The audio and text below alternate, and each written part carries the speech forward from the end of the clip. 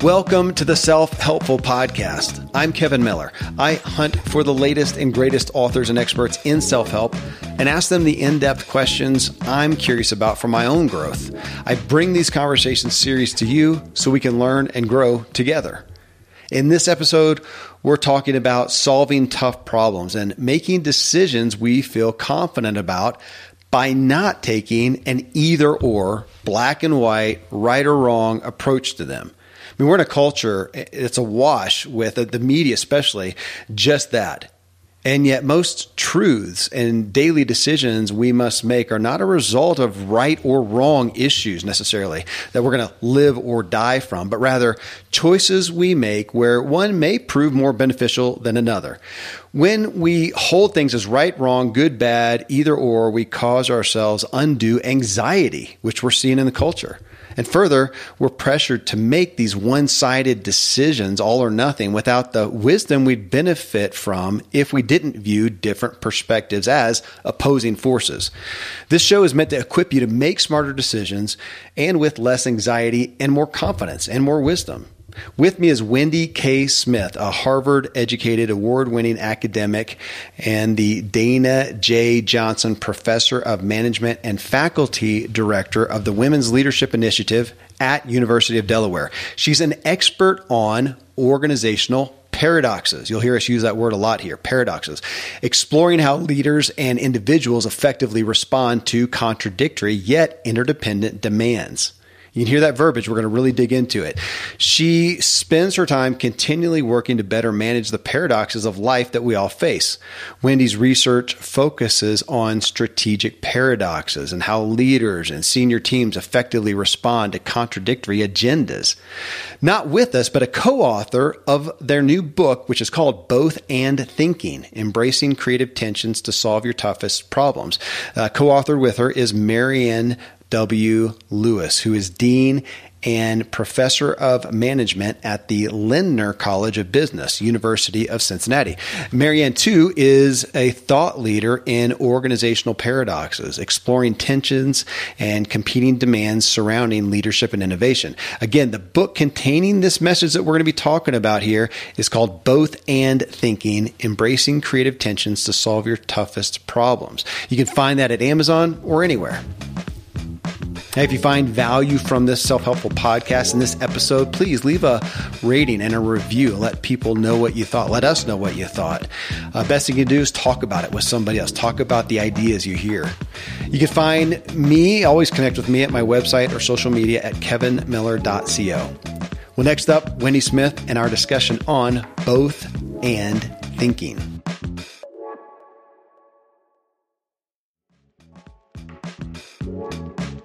Wendy, you are sitting here. I mean, the book, to use the expression, had me at hello. I love the title, Both and Thinking. It comes up so often in just my own discussions, not even here, hopefully on the show, but just even personally with my friends and the people that I grapple with life talking about. And we are in such a life and a culture of, as of course you know and you write about, of not both and thinking, but very polarized. And I'm even going to go to right and wrong, black and white, and it's killing the culture. And so when I saw that book sent to me by probably your agents or publisher, I don't even remember anymore, I thought, oh my gosh, I want to talk. You guys have done the research. So thank you for being here. This is highly in my interest right here.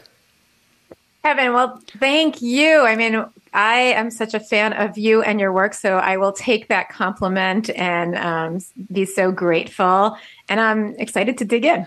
I am too. I mean, in your tagline, embracing creative tensions to solve your toughest problems. I mean, at the end of the day, that's what it is. We want to know what to do with what decisions to make. And my gosh, I feel like I face, maybe it's just a time of life, maybe it's just the evolution that we all face, that it seems like there's always more decisions to make. Though I should probably put that in the category of where we are. This is the Self-Helpful Podcast. We're in self-help, personal development. The reason we're here and the reason people are listening is they're looking to grow. If you're looking to grow and change, you by proxy are going to be facing decisions, and we feel that. And I want to talk to you about all the concepts you brought up, like the tension of this or that, which we tend to look at as polarized things. But I feel like you did such a good job of saying they're not really. They really have is it fair to say, a working tension that even makes them both relevant? I think, yeah, absolutely. And, if we were just to take a step back and think, what we're talking about in this book is something that we think is applicable and relevant, across the board, from how do we figure out what we're going to have for breakfast, to how do we navigate our careers, to how do we balance work and life in our individual lives, and to, where you started us off, to thinking about how do we navigate politics and our relationship with other people around politics, or bigger global issues and the relationship we have with people that have different points of view from us. So the starting point to this work is as you said, the tensions, the tug of war, the challenges that we face, and the dilemmas that those bring up for us that lure us into making a decision. It's all of these kinds of questions that we're challenged by. That's the starting point to think about, which is, what are the kinds of challenges that we face in our daily lives, and how can we do that better? Well, and I'm wondering, Wendy, that I use the word decision fatigue a lot, and it seems to be relevant because it feels like, honestly, faced with more options than ever because of the information age, because of whatever, anything that we want to do, anything we want to purchase, or an event we want to do, any action we want to take. There are so many options, competing options, similar options, and we have decision fatigue. And I wonder, I hadn't thought about it till reading your book, that is it a laziness factor even, and I'll just own it for myself, that instead of trying to hold the tension between two things, it's just more efficient to go, you know what, let's just make it a right or wrong and just totally abandon or boycott that option. I'm just going to fall on this one, which is what feels like we see in the media. Any day we go and read the headlines right now, everybody it's good or bad, right or wrong, completely polarized. If you're not on the same bandwagon, the other side is absolutely evil, which is the exaggerated but fairly relevant. And it honestly takes more effort, and should we say wisdom and maturity, to hold those and say they probably aren't. I find myself wondering, I'll ask you, they're so often, are they really dissimilar at the heart of it? Are these things really dissimilar at the core values? And I'll stop there, and then I'll bring up some specifics. Well, I love that. And, maybe it's helpful to get into some specifics to illustrate, I think that it is, it's certainly easier, but there's a whole lot of factors that I would say conspire to lead us into either or thinking. Okay. And I might step away from laziness because that feels so judgmental. I mean, we do it all the time. It's so natural to all of us. So it does take effort, and it takes some emotions to shift our thinking. But before we do, I think you're right. Like there's reason to kind of understand what examples look like, and why is it that we're so lured? Why is either or thinking so alluring? Why is it so attractive to us? And one of the reasons is because it's easier. We just want to move on. And one of the reasons is because it's uncomfortable to hold opposing ideas. It's not easy. Yeah. It's emotionally uncomfortable. We do want to make a clear decision and move on, and that's hard. Well, you do a great job in the book. One of your key words is paradox. Right. Which I do like the word. We come to it so often. And let me you actually have, and one might have been in the intro and one was later on, but you have I pulled out two definitions, very similar, but paradoxes are interdependent, persistent contradictions that lurk within our present dilemmas. I like that. But then later on, you had paradox, a contradictory yet interdependent elements that exist simultaneously and persist over time. Yeah. And then you actually break it out into 4 different types of paradox. But that is so often what we see. Is a paradox. It seems like a polarized opposites, but then you say, no, those are still in tension and in relationship with each other. And what I extrapolate is, would one even exist without the other? And we need that. Well, let me stop there. And because I'll got a further question then. There's so much to say about paradox. Yeah. I feel like just by way of illustration, because I want to be really empathetic to everybody listening to this, that paradox is kind of a complex idea, and living in both and, which is applying paradox to our decision making, is hard.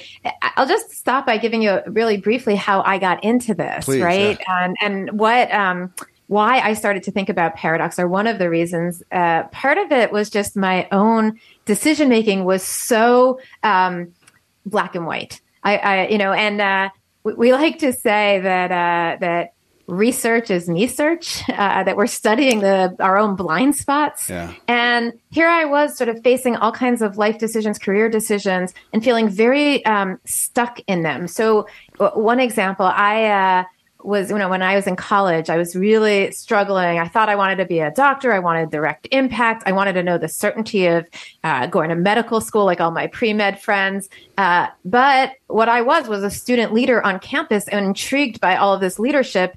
And I wasn't sure where I was going to go. And I felt so stuck in that. In fact, I'll tell you, so stuck that one day I was at the Career Center kind of looking through, when there still was a Career Center, it wasn't all online. And I was looking through books when there were still books and it wasn't all online.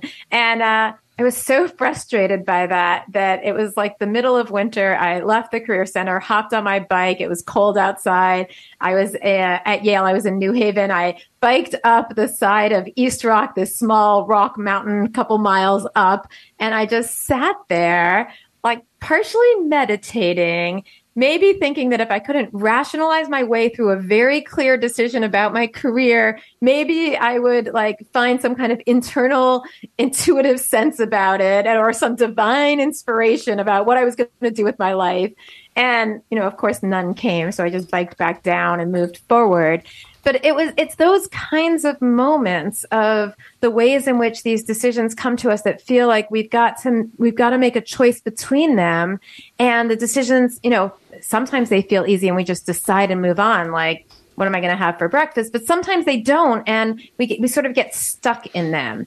And what we're exploring is whether the way that we think about the decisions, meta thinking, the sort of structure that we bring to those decisions might be holding us back. And that's where we get to this idea of paradox, by saying maybe there's something underlying those decisions that can give us a different way of thinking about them. Oh, well, yes. And you define that so well in the book, and we'll talk about that. One of the things, though, that you got me thinking of, Wendy, you and Marianne, in the book, was just my perspective on the decisions. Even that decision fatigue, it's a negative, term. And I've said before that I know as an entrepreneur, for one thing, you have more decisions to make. And I sometimes will find myself, man, I'm just tired.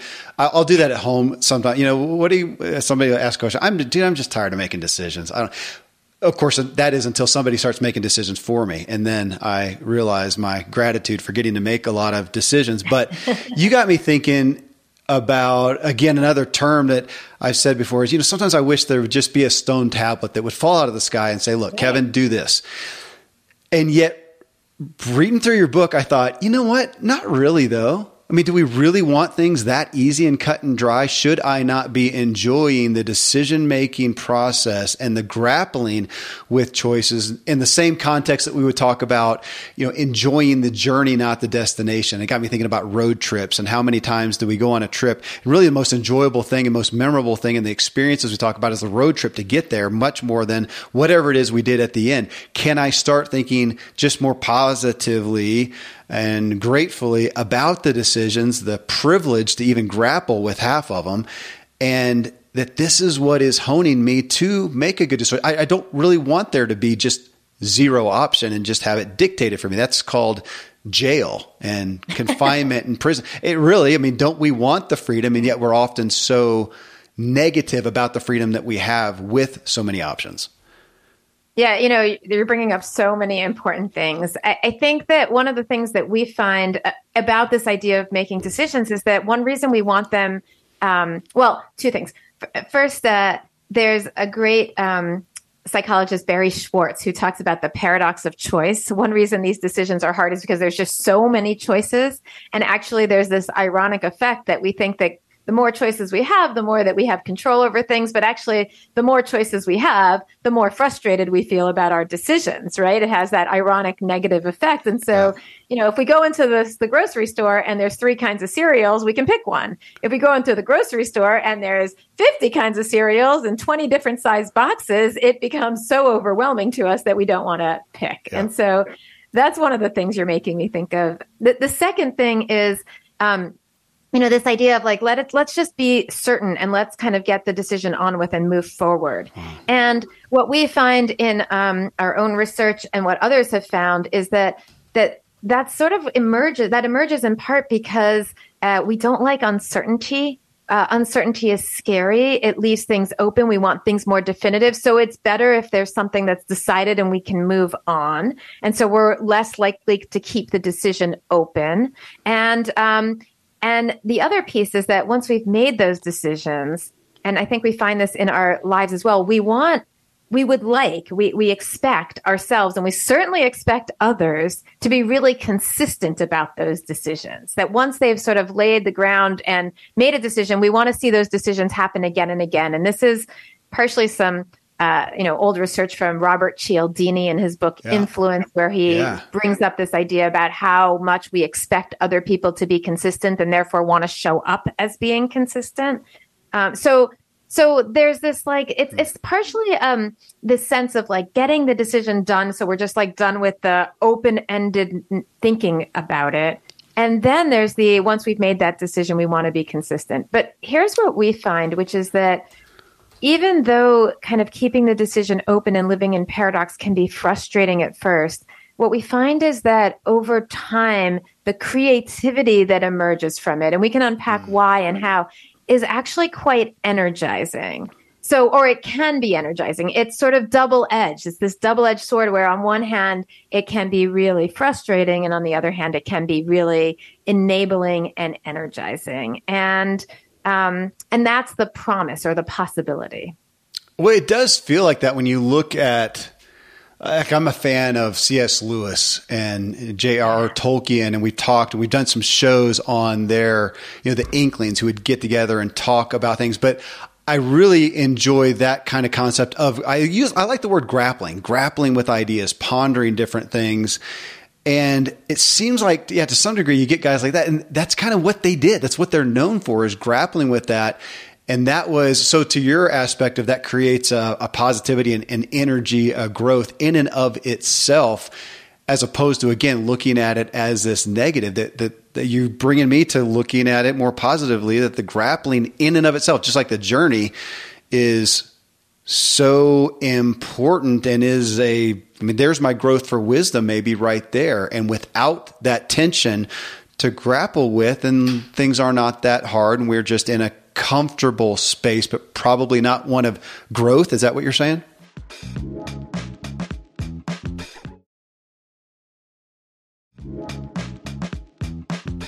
Yeah.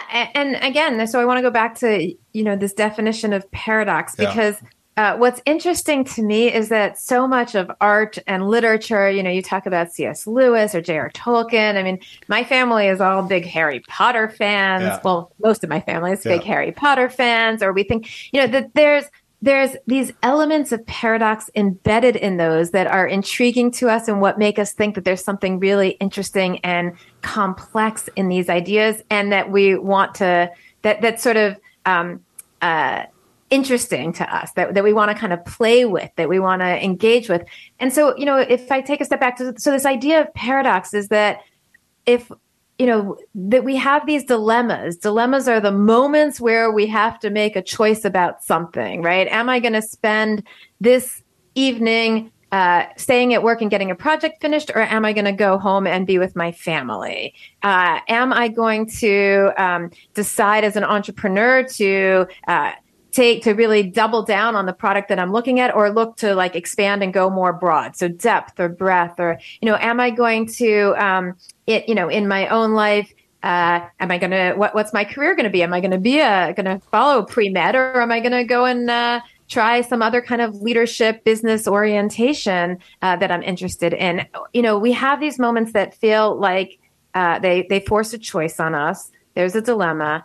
And what we argue is, and you use this language that we use, lurking within these dilemmas, like underneath them, if we sort of peel back the curtain, underneath them is this structure of paradoxes where there are these dualities, these opposing forces that seem like they're pitted against one another. So we have to choose between them, but actually that they are interdependent and interwoven. And if we could see the ways that they're interwoven, we can step back and make better decisions. So underneath our decisions are things like grappling with the tension between long-term and short-term, and the tension between what I'm going to do for myself and what I'm going to do for someone else, self and other, or the tension between being cooperative and giving to people or being competitive and taking from other people, or the tension between love and hate, or, the tension between in organizations focusing on your bottom line and your profits, or focusing on, a broader mission and the impact that you're going to have on the world, or, and they go on and on. And these paradoxes, we say that they persist. They never go away. They might show up in the clothing of a different dilemma, but we're always grappling with self and other, today and tomorrow, short-term and long-term, love and hate, give and take, introversion and extroversion. They always emerge just in different clothing of different dilemmas.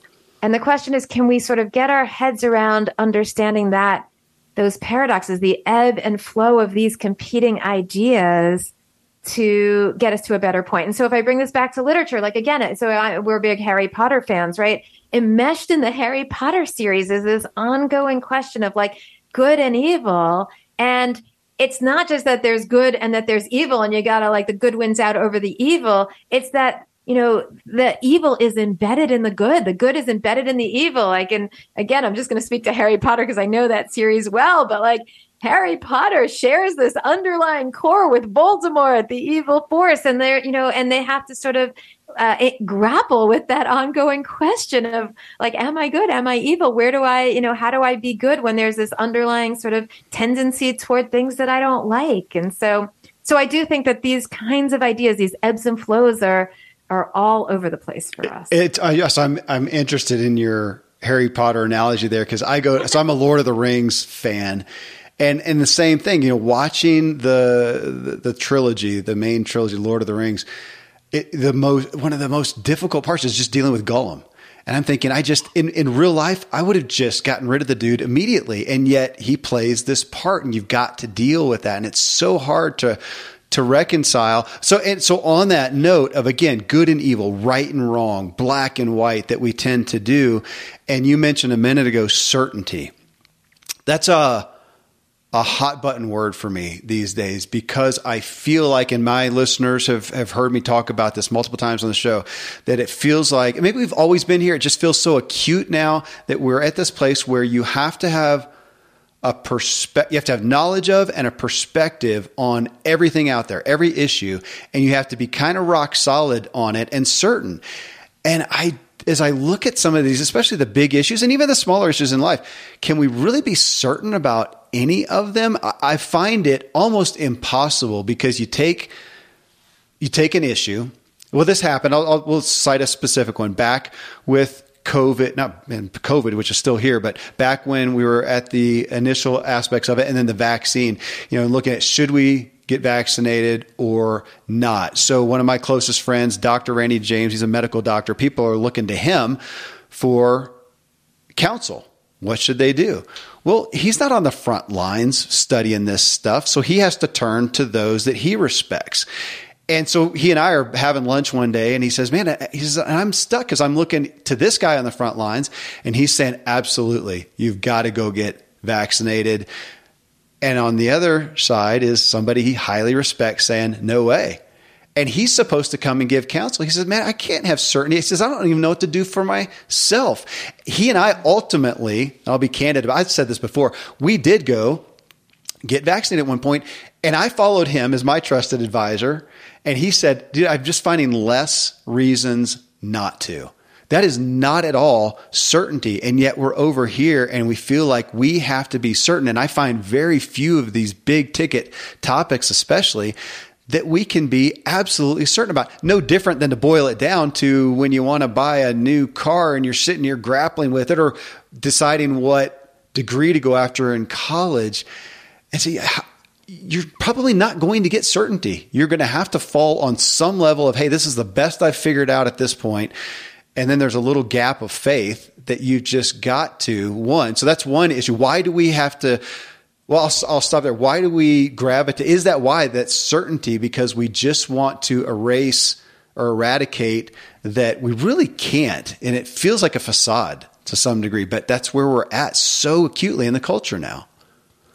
Absolutely. And the pandemic is such a good example. I love that you brought that up because it highlights for us just how much in that certainty there's this underlying fear. I mean, the consequences in the pandemic were extreme, right? We're talking life and death consequences. And so people were making, and there was a lot of information that just wasn't known. There was a lot of, so we were trying to make very certain decisions about things that had huge consequences with a lot of unknown information. And that is really hard. And it's emotional. And actually, ironically, what we saw a lot of people doing was claiming clarity around a decision, not saying, I don't know and I'm uncertain, but a lot of, and we did. And I just want to give some of our leaders some kudos, because there were leaders that said, look, we don't know, that we're uncertain. Information is unfolding, and we have to revisit our decisions. But what we wanted from our leaders was, here's exactly what you should be doing. Yeah. And we wanted them to be clear and then consistent with that advice, even as the information was changing over time. So it's partially the certainty we've made a decision, and then it's partially the consistency that we want that information, or we want that decision to remain and be the same over time, because we like that consistency, even as the situation is changing, even as there's more information along the way. And I think, Kevin, one of the things that we talk about in terms of living in paradox, living in the both and, being able to listen to and accommodate alternative perspectives, and particularly alternative perspectives when it's from different people that, we don't necessarily agree with. How do we listen to and appreciate different perspectives, even when we don't necessarily in our gut agree with that? There's value in being able to acknowledge that there's different perspectives and there's maybe possible synergies between them. Like, one of the things that we talk about is the value of being able to say either I don't know, or maybe I don't have the whole picture here. Maybe there's more to this, and I'm going to be open and curious and listen to people who are different than us to be able to see the bigger picture. Absolutely. And again, that's why you're here. I love the topic and the concept. I've found myself, I have historically, Wendy, been very black and white. We talked a little bit before this about some of my religious background, and that was some of the pillars really was of certainty, of black and white, of right and wrong, of good and bad. And that I don't find support for so much these days. And so I played with it, even with my family, with my kids, of going, look, and I said this a minute ago, to the best of my abilities, from everything I've experienced, and I got to make a decision now, I'm going with this one. But is it the best? Is it right? I just can't say that. It's the best I can figure out now. And to what you said, it may change later. I need to be open. Man, for one thing, my kids are so much more receptive of that than me convincing them of right, wrong, black, white, good, bad.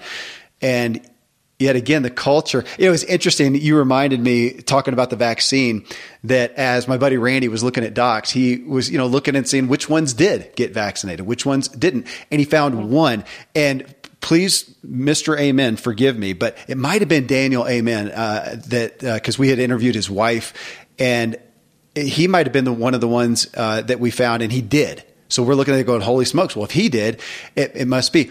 And again, I'm so sorry if I'm misquoting. It wasn't him. It was somebody else. But whatever the doctor was, if it was Dr. Amen or not, we found out later that, and he quoted saying, I actually did it because the main place that I practiced medicine at required it. And so I decided to based on that. It wasn't based on some certainty that he came to. It was from a cultural reason, and he made the decision there. That totally takes it out of the game of, well, he did it. It must be okay. That must be what we should do.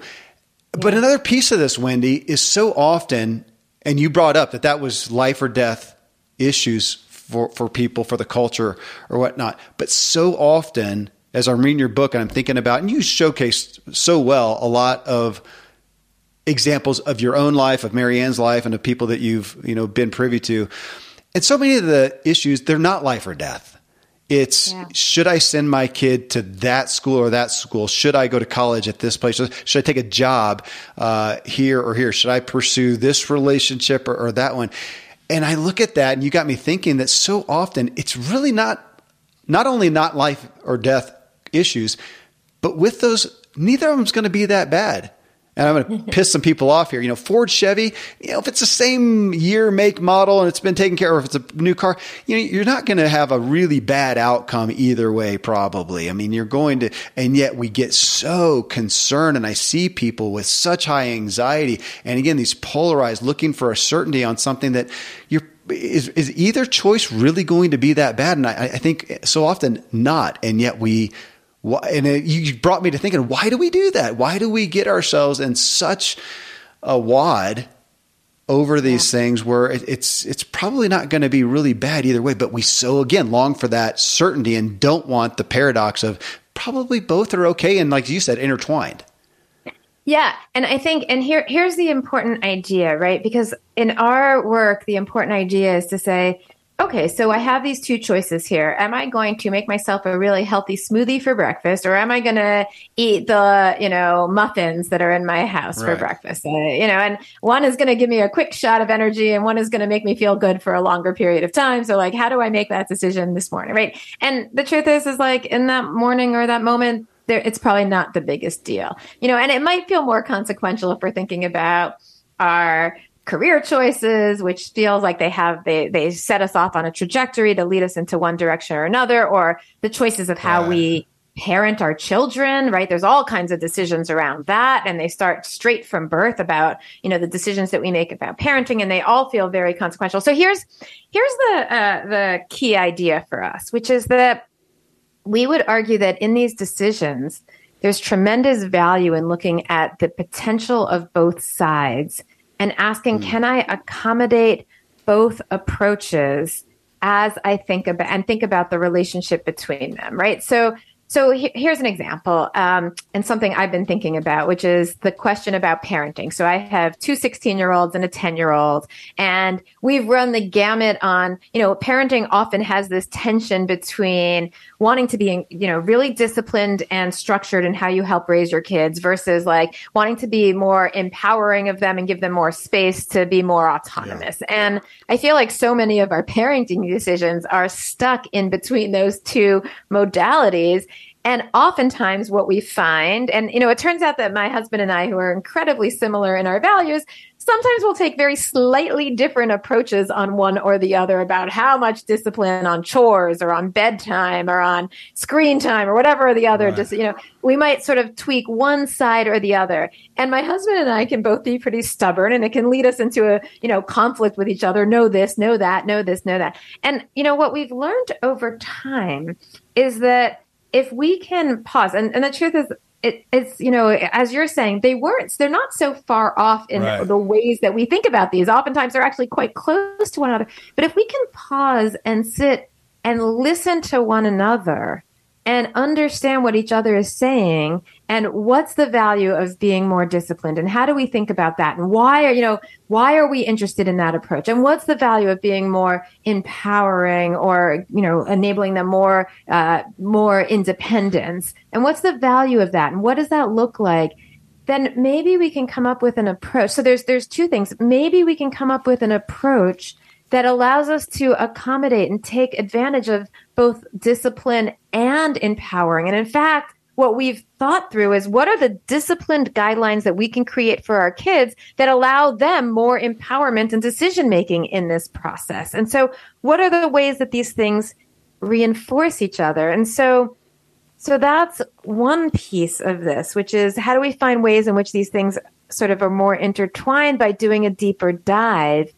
The other thing that I want to say, and we can unpack this more for sure, because I think this is important, is that one thing that we find in thinking about these decisions is that oftentimes we're sort of confronted by decisions, but that it's not like we have to make one decision and we're done with it, right? So we sort of think about like, have I got that one decision right? Well, how about thinking about, if we think about this in the longer term, over time, where we make a decision and then we get the chance to revisit that decision, experiment, try new things, learn more information, experiment, rethink that decision, maybe make a different decision, and consistently thinking about those over time, it empowers us to actually be more complex overall in our decision making. And so the first, approach where these things reinforce each other, we call that being, finding a creative integration, a place where there's a win-win. And we talk about that as a mule, because the mule, or the image we use is a mule, because the mule is this ideal hybrid between, smarter than a donkey, faster than a horse. But then, when we think about, well, how can we accommodate decisions over time where sometimes we're shifting one way or the other? We talk about that as being consistently inconsistent, giving ourselves a chance for inconsistency so that we can accommodate different opinions. And the image we use for that is a tightrope walker, because in order to go forward on a tightrope, the tightrope walker is never balanced. They're always kind of making these micro shifts back and forth, balancing, shifting left and right. And what that looks like is that sometimes our decisions might be more discipline oriented. Sometimes they might be more sort of empowering for our kids. And we're constantly sort of rethinking our approaches and shifting between the two so that we can accommodate both over time. Wendy, I thanks for bringing that up, because I had pulled that out and I forgot about it, that you talk about we tend to pursue this balanced life, I'm paraphrasing now, as opposed to this life that we are trying to balance continually. Balancing. Yeah, that's what you said. Because I love that aspect of the tightrope walker. If you watch somebody, they don't go along, and that bar that they're holding on to is perfectly level. They're kind of going along, and then whoa! We do that out here in Colorado. Slackline is real popular, right. And you go along that, man, and it is a consistent balancing. You don't walk across it perfectly balanced, and I appreciate that, because that's life. I look at my day, I look at my week, I look at my month, and I find myself taking care of this over here because it needs attention. And by the time I get that taken care of, I'm out of balance over here. And so I go over here. Now, over the month, hopefully I have I have taken care of things at an adequate level and not gotten way out of balance and gone off the rails somewhere. But it brings a different perspective to the concept of trying to go along with all this tension of trying to keep everything perfectly level all at the same time. And it's impossible unless you just back off and don't do much, which is not very many of anybody who's listening to this show. So that seems significant. But you also said something a minute ago that I want to pull out, Wendy, and it was our propensity to make a decision. And you'll have to clarify how you said it again, but we make a decision and then we really want to bolster it. Now we've got bias connected to it. Our self-image is connected to it, and we want to do that. But if I do what you just talked about and I come in saying, look, I'm looking at these options, I can't be certain. And that's what you said. It doesn't have to be forever. So with the best that I can figure out right now, I'm going to do that. But I am going to put it out there as, this is the best I can. And I'm going to come back and look at it, as opposed to pretend that I'm certain about it and then hold on to it for dear life to justify what I did. That word justify is one that I think we kill ourselves with. And I have as well. And I'm trying to find a place in your book and your messages helping me of doing something and going, look, again, it's the best I can figure out right now. And I'm not going to justify it. It's just, I've got to make a decision on this. So I'm going to do this, not going to justify it and make that effort. And yet we're in such a justifying culture that we attach ourselves to, as opposed to being willing, as you said, to hold the tensions.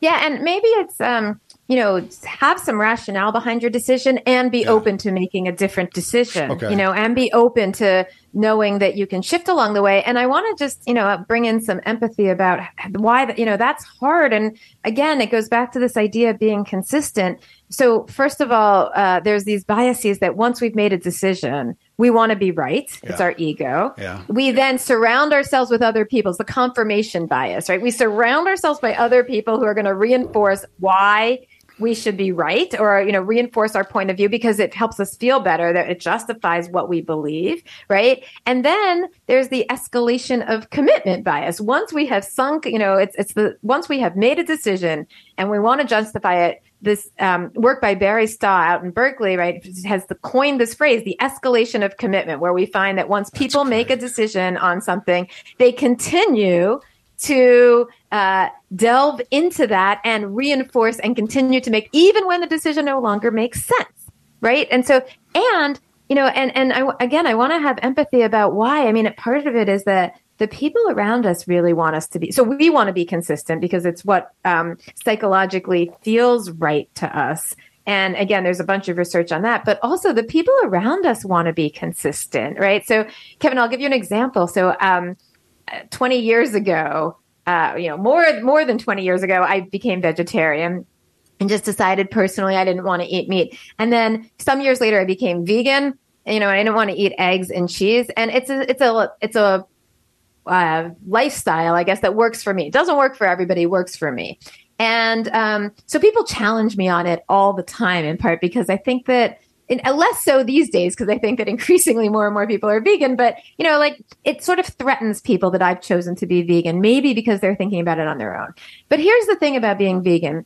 At some point in time, I realized that, I was sort of interested in eating something that had dairy in it or having some eggs because it made me feel better. And so every once in a while, like every couple of months, I might choose to do that.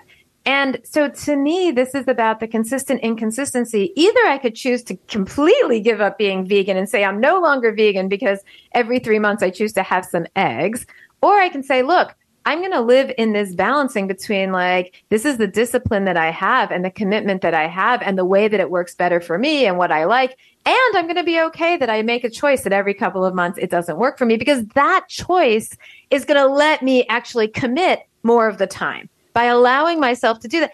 But but what's problematic is that other people are really confused by, well, you had an egg. Does that mean you're no longer vegan?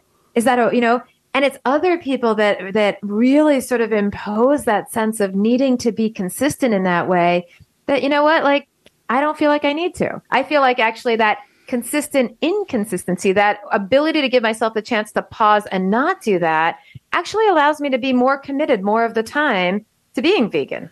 Wendy, I love it. I love it because you are testifying to a journey that I continually have been on, even on that one. So I was vegan and then vegetarian. And it was not until I probably didn't have red meat for close to 30 years. And early this I was going to say cycling season, I got together with a new group of guys and we were doing a team event, whatever, went to one of the guys, he lived in the town, and did a big spread for us. And we came over, it was hamburgers. And I just on the spur of the moment decided, whatever. And so I had a hamburger. And since then I have a couple times.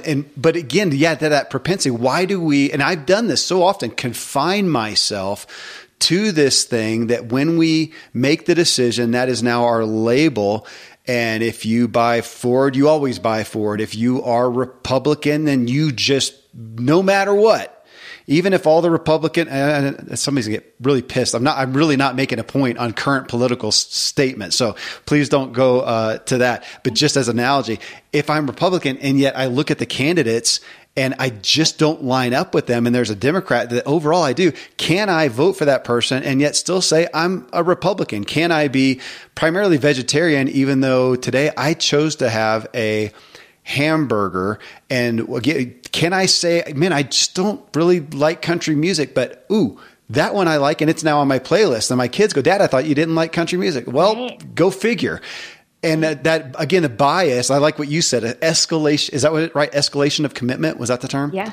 Yeah. That is so strong. And so you're allowing yourself to, I was going to say violate. That's kind of a bad word. But the paradox is that to have that tension and to say they are, so we're back to that intertwined aspect, but why do we have that propensity to confine ourselves? And I'll just own that, Wendy. I have done that and realized, man, I am confining myself from something, and I'd actually like to do X, and I'm imposing this label, limitation on me. For what reason? Yeah. Yeah. Yeah. And I think the important thing here is that, the important idea here is that we're not traversing moral boundaries, right? It's meaning that it's not as if we're sort of being loose and saying, well, sometimes we can sort of, go into the gray zone morally. That's not what we're talking about. I mean, I have moral reasons to be vegan, but I also have but also but I don't see that as a moral choice, right? So it's not like we're saying, oh, well, we can sort of be really loose on boundaries when it comes to morality.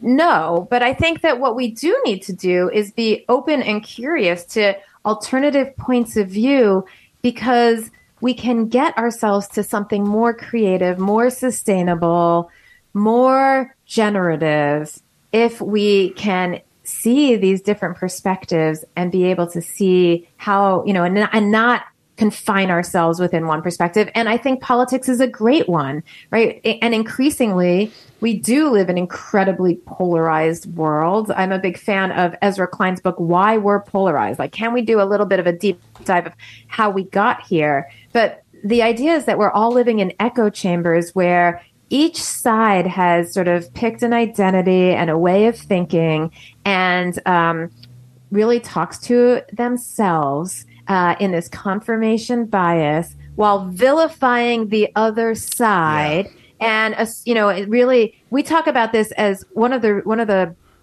things that we talk about is why either or thinking is so problematic. It's so problematic when we have either or thinking where we think that we're right and another person or another group thinks that we think that they're wrong. We talk about it as trench warfare, this polarization, because it's like you're digging a trench deeper and deeper where you can only see the people that are on your side, and all you're doing is looking out to the other side that you don't know and you don't really understand what they believe. You only sort of see it in the kind of big broad brush strokes, and you're just shooting out at the other side.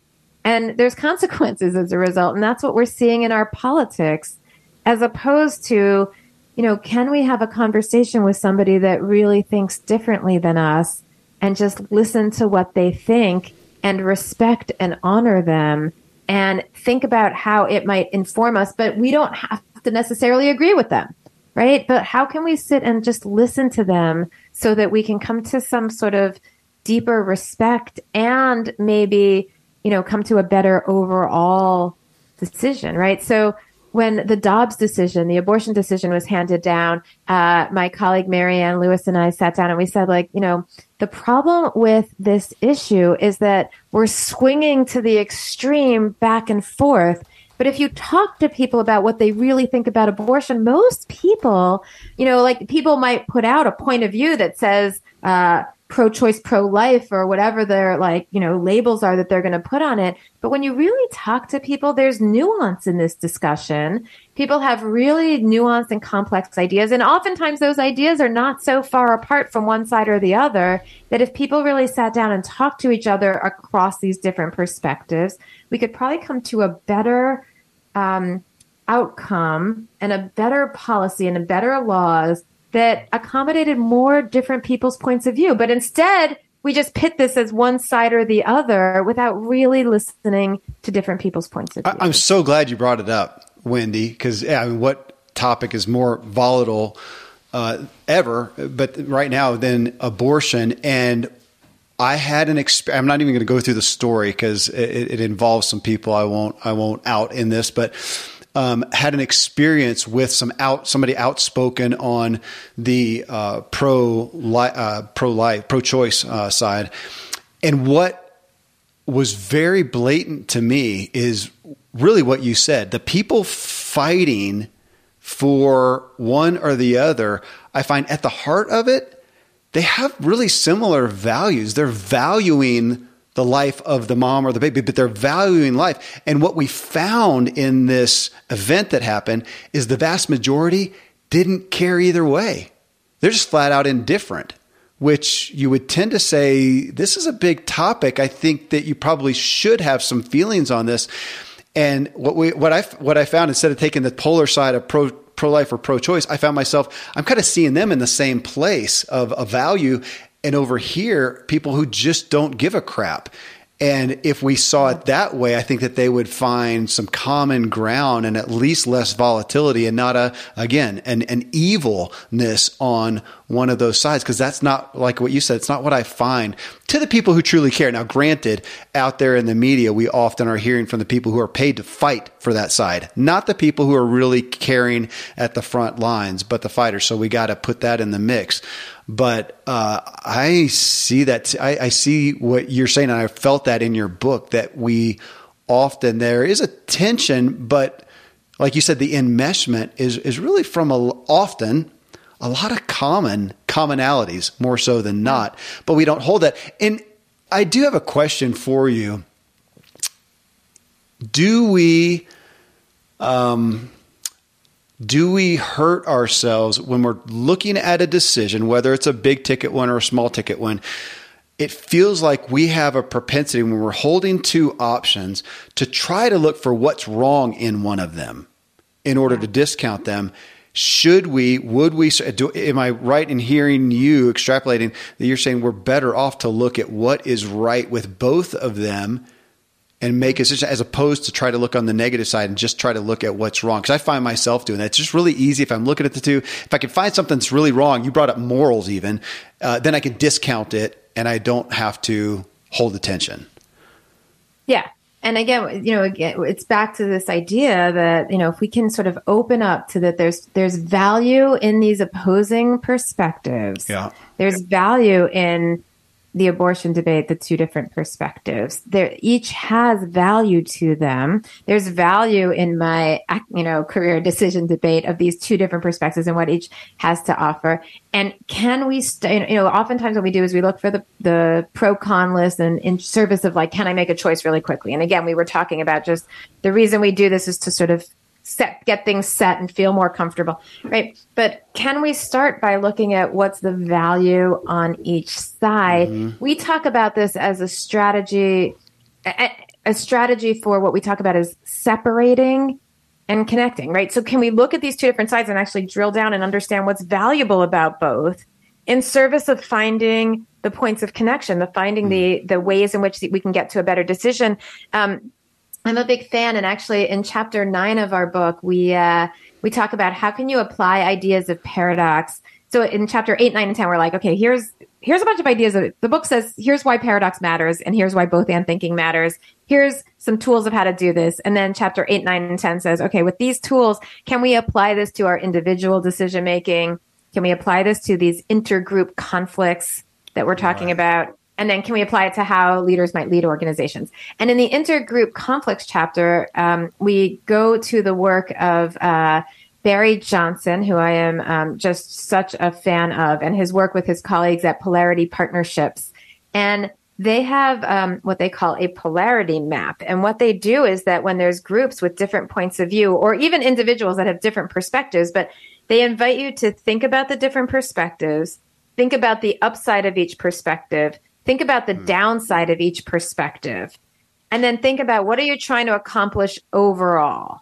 And then how can you value or engage with the upsides of both perspectives, as opposed to being in this race to the bottom where you're just sort of shooting at each other on the downsides of each perspectives.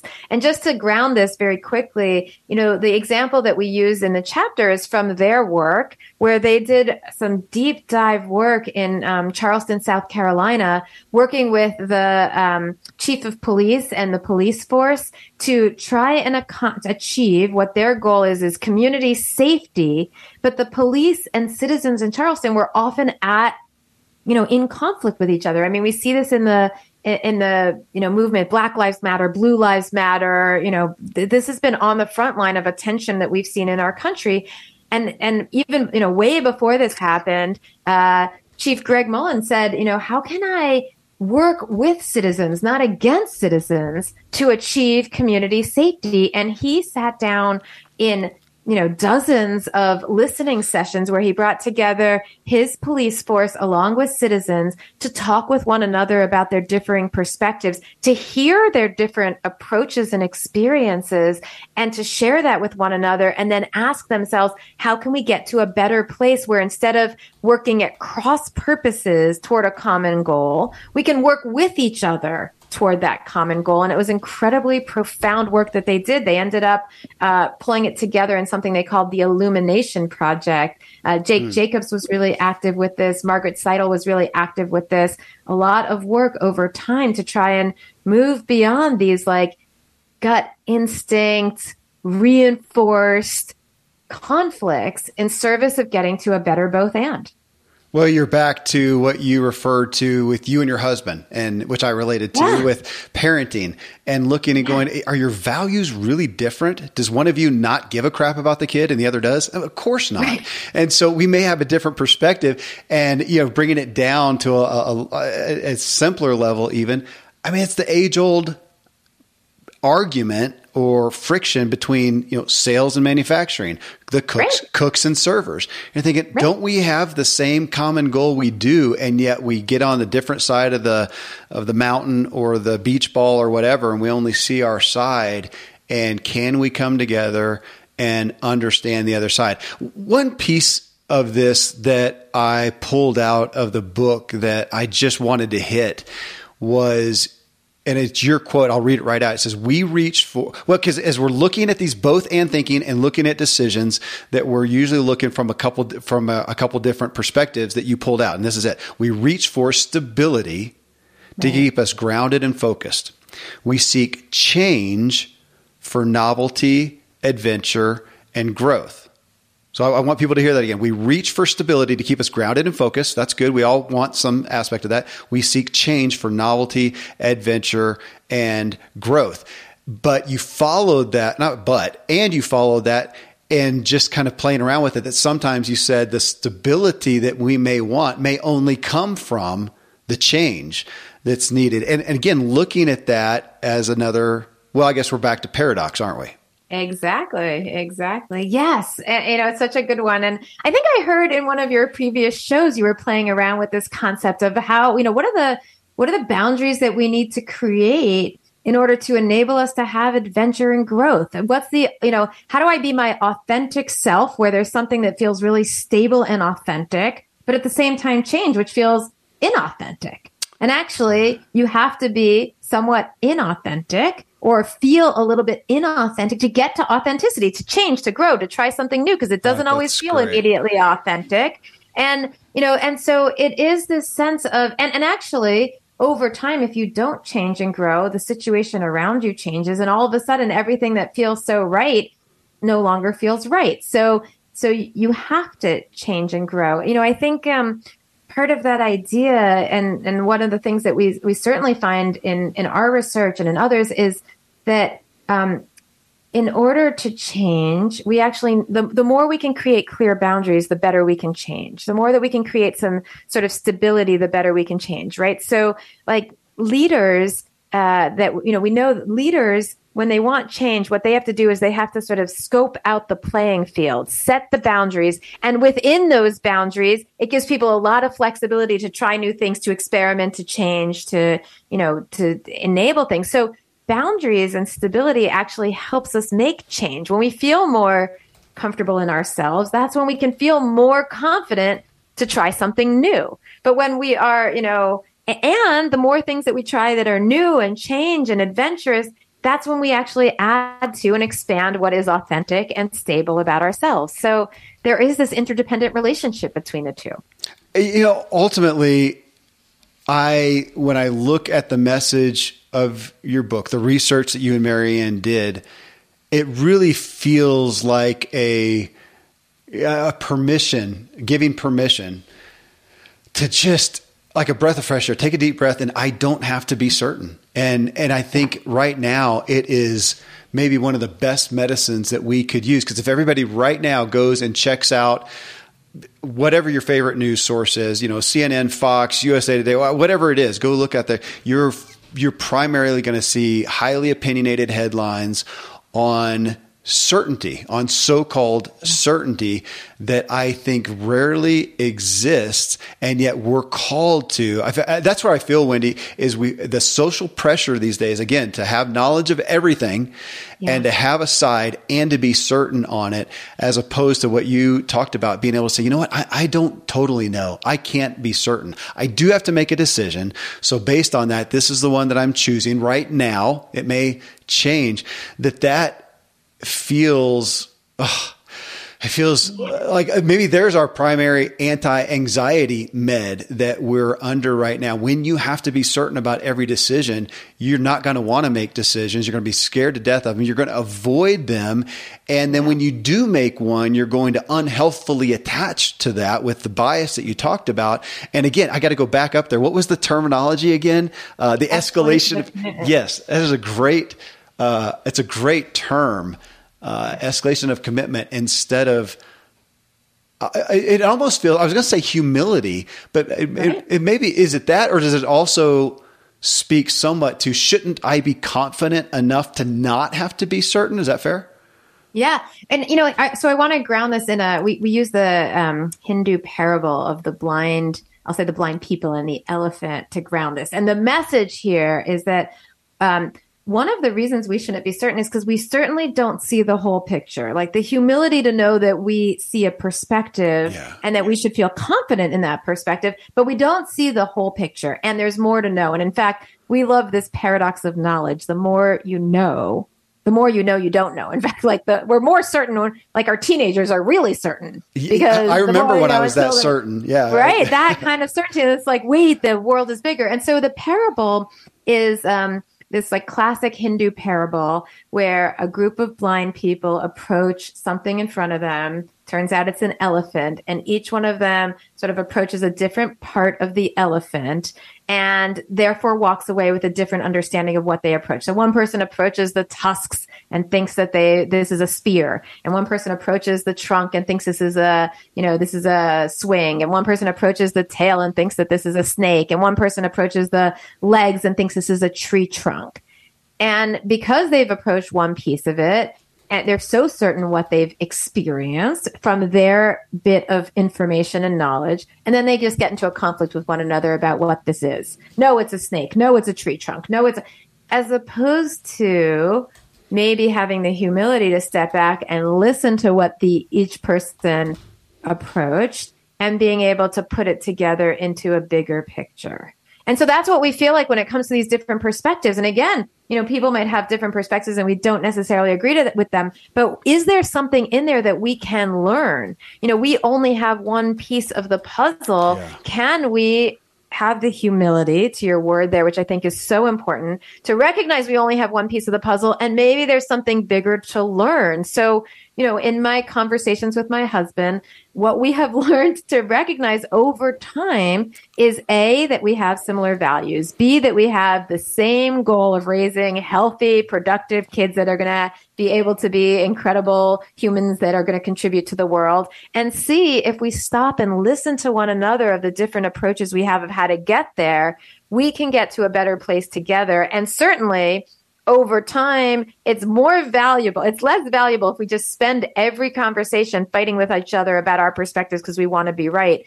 And it's more valuable sort of building a trusting relationship where we respect and honor each other. And to be fair, sometimes these discussions end up with me saying, okay, you know what? I get it. Let's go with what you decide. Right. And sometimes these discussions end up with, okay, he gets it and he's going to go with what I decide. And that's the tightrope walking. That's the sort of nuance shifting. And sometimes these discussions are, okay, well, we've listened to each other. We can actually come up with a better decision because if we bring a little bit of yours and a little bit of mine together, this might be a better approach overall. And that's the mule or the integrative, creative integration. I love your story, the old Hindu story, because as you're telling it, I'm sitting thinking the only thing that they could be certain of was that they're all blind.